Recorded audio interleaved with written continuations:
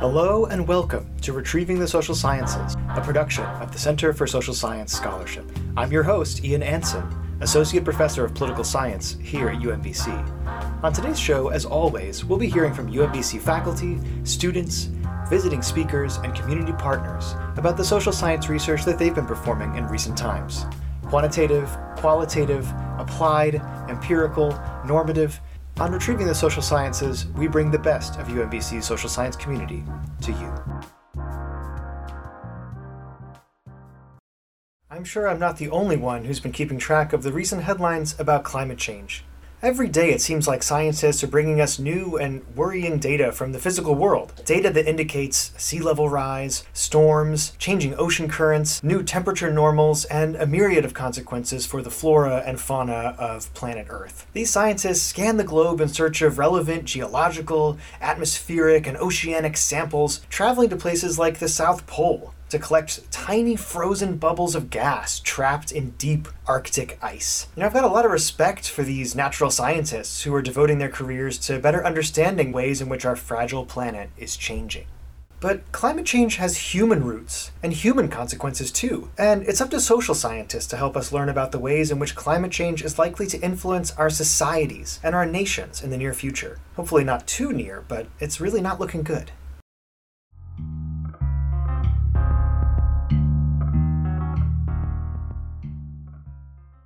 On today's episode, we'll be hearing a condensed version of Dr. Tracy Osborne's recent Social Sciences Forum Distinguished Lecture, delivered in April of 2021 at UMBC. Dr. Osborne is Associate Professor of Management of Complex Systems at the University of California, Merced, as well as the UC Presidential Chair in the Management of Complex Systems Department. Not only that, Dr. Osborne chairs the Management of Innovation, Sustainability, and Technology program, also at UC Merced. Oh, and not only that, she heads the Climate Alliance Mapping Project, which works to develop a socially just response to climate change through research, maps, and digital storytelling. I don't need to tell you that that's an impressive resume, but Dr. Osborne's work speaks to the notion that social scientists, be they geographers like her, or economists, or political scientists, sociologists, anthropologists, what have you, we're best able to answer the challenges of climate change when we foster interdisciplinary links that help us answer big questions about climate change and our society. Let's hear about some of those questions from Dr. Osborne, and hopefully we'll also get some answers as well.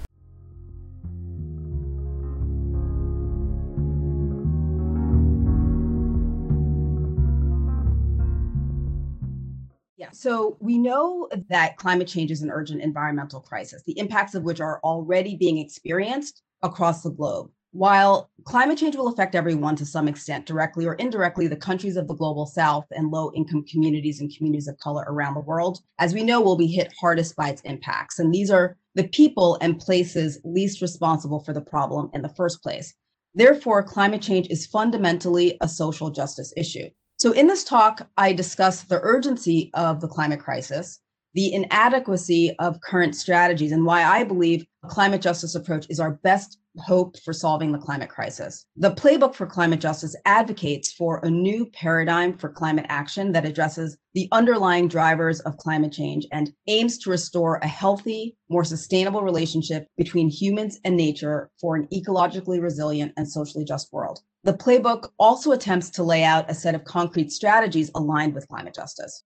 According to top scientists, in order to avoid the worst impacts of climate change, it's important to keep global temperatures well below 2 degrees Celsius compared to pre-industrial levels, with an aim of 1.5 degrees Celsius limit. And this is also the goal of the Paris Climate Agreement. In 2018, the IPCC, or the Intergovernmental Panel on Climate Change, which is an international scientific body, published a report on the impacts of climate change at 1.5 degrees, 2 degrees, and beyond. And in the report, they also lay out strategies for meeting the goal under the Paris Agreement. Key findings from the report are the following. Keeping global temperatures below the 1.5 degrees Celsius limit will require major and immediate action at an unprecedented scale. We have never before witnessed such widespread, rapid changes to our climate, and massive transformations will need to be made across energy, land, industrial and urban, as well as other systems, and across technologies and geographies. Another one of the findings is that there's a significant difference between warming at 1.5 and 2 degrees Celsius, as ecosystems are very sensitive to even slight warming. So, for example, at 2 degrees, according to the report, we would essentially lose all coral reefs, but at 1.5 degrees, we could save about 70% of them. Also, several 100 million human lives are at stake, and whole species are at risk of extinction given the high levels of deforestation and habitat loss associated with climate change. Even at 1.5 degrees Celsius of warming, low-income communities and vulnerable populations will experience impacts. These communities, particularly in the global south, are more vulnerable to climate change due to loss of livelihoods, food insecurity, population displacement, health effects, and other climate impacts. Importantly, the report provided key timelines for action. It concluded that if we continue business as usual, we will reach 1.5 degrees by the year 2030. Also, emissions must reach net zero by the year 2050. And the sooner emissions peak, the better the chance of keeping global temperatures below 1.5 degrees. The good news, if there is any, is that keeping global temperatures below 1.5 is economically and technically feasible. It requires a massive investment in renewable energy and shifting our economies from its reliance on fossil fuels toward one based on renewable energy. It also requires protecting and restoring forests, as well as other forms of carbon removal, both natural and technological. The bad news is that the IPCC report found that keeping global temperatures below 1.5 is politically unlikely, given the level of climate denial and inaction in one of the world's largest economies and carbon emitters, the US, as well as the weak international targets that, even if successful, would lead to warming as high as 3.5 degrees Celsius. And this is significantly higher than the 1.5 degree goal of the Paris Agreement. Despite the urgency of climate change, conventional strategies and actions, particularly at the international level, have been weak and mostly voluntary. The Paris Agreement, for example, is not legally binding, which means there's no penalty or sanction for failing to meet these climate targets. Conventional climate strategies are largely based on market mechanisms and technological fixes over more equitable solutions that address root causes of climate change. Carbon markets can let polluters off the hook by giving them options to buy their way out of retrofits to their facilities through emissions trading and carbon offsets. We need a different approach. We need a climate justice approach.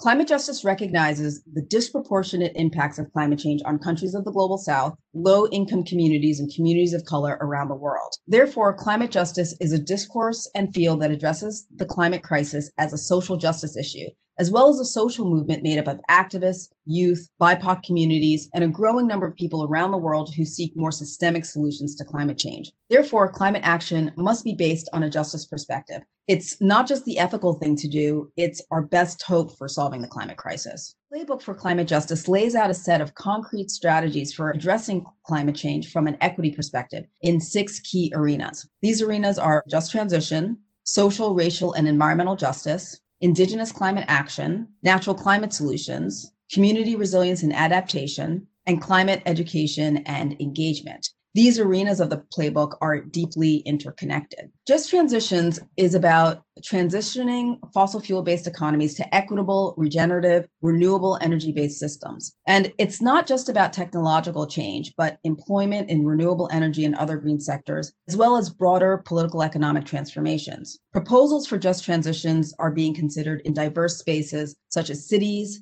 suburban and peri-urban environments, and rural areas around the world. The Green New Deal is an innovative proposal that tackles both climate change and inequality, and is therefore very much aligned with climate justice. It involves massive decarbonization based on investments in renewable energy, energy efficiency, and sustainable land management. It aims to create millions of dignified, well-paying jobs and provides benefits to working-class families and communities of color who've been impacted by systemic racism, economic exploitation, and environmental injustice. The Green New Deal is a policy framework and a social movement that operates across multiple scales in communities, cities, states, countries, and internationally, with the ultimate goal of broader systemic change. The arena of social, racial, and environmental justice connects the dots between climate change and a range of intersecting issues that we don't often equate with climate change: unaffordable housing, a lack of job opportunities, poverty, and inadequate healthcare that place BIPOC communities at greater risk. These intersecting forms of social, racial, and environmental injustices are not accidental, but are strongly influenced by policy. Therefore, the deep structural changes required to address systemic racism and other social and environmental injustices are also critical for the long-term decarbonization of our economies. Indigenous climate action is another theme of the playbook that recognizes the significant role played by Indigenous peoples in climate change mitigation and adaptation. Indigenous peoples have been at the forefront of resistance to fossil fuel development, as we've seen in the cases of Standing Rock and the Keystone XL pipeline. Scholars have argued that in order to keep global temperatures below 1.5 degrees Celsius, compared to pre-industrial levels, over 80% of economically accessible fossil fuels must remain unburned and underground.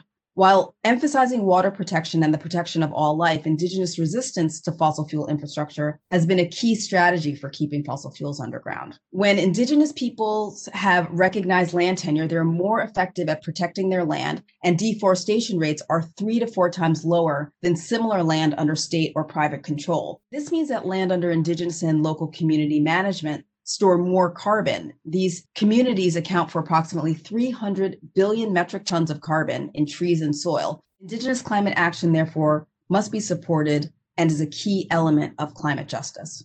The impacts of climate change are already being experienced, particularly by the most marginalized communities. Therefore, community resilience and adaptation are important climate actions. Resilience measures a community's capability of bouncing back from a shock or climate impact like a hurricane, drought, or flood. Adaptation means reducing the negative impacts of climate change that are already occurring and expected to increase. Community resilience and climate adaptation would include models such as food sovereignty, common property forest management, and energy democracy. Natural climate solutions recognize the importance of centering forests and agricultural lands as critical ecosystems for equitable climate action. The protection and restoration of tropical forests represents particularly important arena for climate action. Forests are a significant source of carbon emissions when destroyed or degraded, and they're also important sinks that contain approximately 650 billion tons of carbon. Regenerative farming that's based on sustainable agricultural practices store more carbon in the soil. These practices, particularly in the hands of small and medium-sized farmers and local communities, represent examples of climate justice. Importantly, a climate justice approach considers not just how the land is managed, but who has access. It ensures marginalized communities have access to land, as well as the benefits of that land to better support community resilience. Given the high levels of climate denial and misunderstanding about climate change in some of the countries most responsible for the problem, such as the US, education and engagement is desperately needed around this issue. The type of education I'm referring to is not only climate science, but instead the ways that climate change is deeply interconnected to a range of other social, racial, and environmental justice issues that affect our lives in more direct ways. Therefore, education and engagement are critical areas for climate action. In particular, it's important to leverage higher education. Colleges and universities have provided important leadership on climate action, particularly in the areas of fossil fuel divestment and carbon neutrality goals. As youth are at the forefront of the climate justice movement, colleges and universities are key sites for justice-oriented climate action. And with a populace better educated on climate justice, we can build civic engagement to support candidates who recognize climate change as an urgent existential crisis. Through innovative research, transformative education, and public engagement, we are committed to empowering the next generation of climate justice leaders. 3 key projects, one in the area of research, another in engagement, and the final project we're working on over the next year to 2 years is one on education. So our first one on research is the Climate Justice Research and Action Agenda.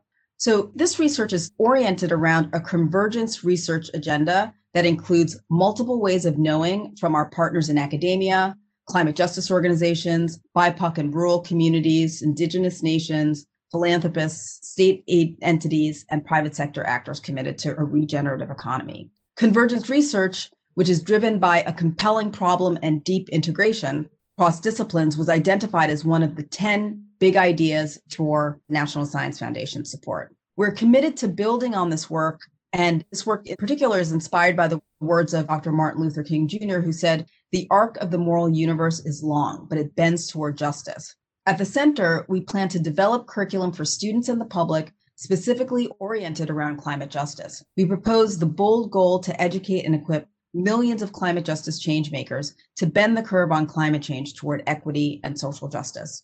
I think the Green New Deal is very much aligned with the just transition arena. Much of the sort of climate action has been framed in terms of individual actions. What climate justice really sort of emphasizes are these sort of broader political, economic, and sort of policy changes, these larger systemic changes, and those have to operate kind of at the policy level, sort of the institutional level. So what can we do as individuals? Well, first of all, educate ourselves on these sort of deep interconnections between climate and other social and environmental issues. I think also, as citizens who care about some of these issues, making sure to sort of support candidates who also sort of recognize the urgency and are taking bold action around climate, and support the types of policies that are going to create broader systems change, that like a Green New Deal. Like, what do we do? Let's listen to our students, because the students were the ones who first said we want to be carbon neutral, because that was the information that we had at the time in 2015. And that was a really good move because it allowed us to sort of start investing in renewable energy and energy efficiency. So we listened to our students again when they demanded that we become fossil free. And so I say now they're demanding that we pay attention to climate justice. So I would say, let's just continue listening to them and following their lead. And I would say also that it's really critical that we work in an interdisciplinary way as scholars. I would say what I most like to see from the federal government, I would like to see, the direction and moving in the direction even faster. I would like to see sort of, support for young people, even coming out of college, part of a type of climate justice corps, to have opportunities to participate in this transformation that is laid out in some of the proposals and policies. So, honestly, compared to what we have seen in the last few decades, this is actually quite impressive set of policies that are being promoted. All of the frontline communities that have been working on these ideas and issues for decades now means that we're in a place where the federal government is sort of adopting policies that are a lot more aligned with climate justice than we've seen in the past. Is it perfect? No, it is not perfect. There certainly are flaws, but nonetheless, I think we are moving in the right direction, and I'd like to see a lot more of that.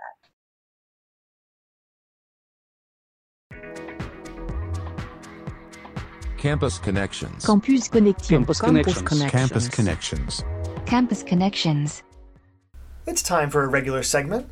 This is Campus Connections, a part of the podcast where we connect the work of our featured guest to the work of other scholars who are working on UMBC's campus. Today's Campus Connection is taking us back in time. Way back, actually. That's the focus of UMBC Geography and Environmental Systems professor Earl Ellis, whose recent paper in the Proceedings of the National Academy of Sciences argues that humans have had powerful effects on Earth's ecosystem for 12,000 years. Wow, and students thought my lectures lasted for a long time. That's a really long time. The research, conducted with a team of scholars from more than a dozen high-profile institutions, compared historical global land use with current patterns of biodiversity. Their work shows that almost 3/4 of the world's land has been in continuous use by humans over that time span, which seems unbelievable, but is true. The crux of the question today, then, in light of Dr. Osborne's talk that we just heard, is exactly how we can use that land sustainably, especially as our global climate continues to change. That's all for today, everyone. Until next time, I wish you all the best as you continue to ask questions about our remarkable social world. See you then. Retrieving the Social Sciences is a production of the UMBC Center for Social Science Scholarship. Our director is Dr. Christine Mallinson, our associate director is Dr. Felipe Filomeno, and our production intern is Jefferson Rivas. Our theme music was composed and recorded by Dewan Moreland. Find out more about CS3 at socialscience.umbc.edu. And make sure to follow us on Twitter, Facebook, Instagram, and YouTube, where you can find full video recordings of recent UMBC events. Until next time, keep questioning.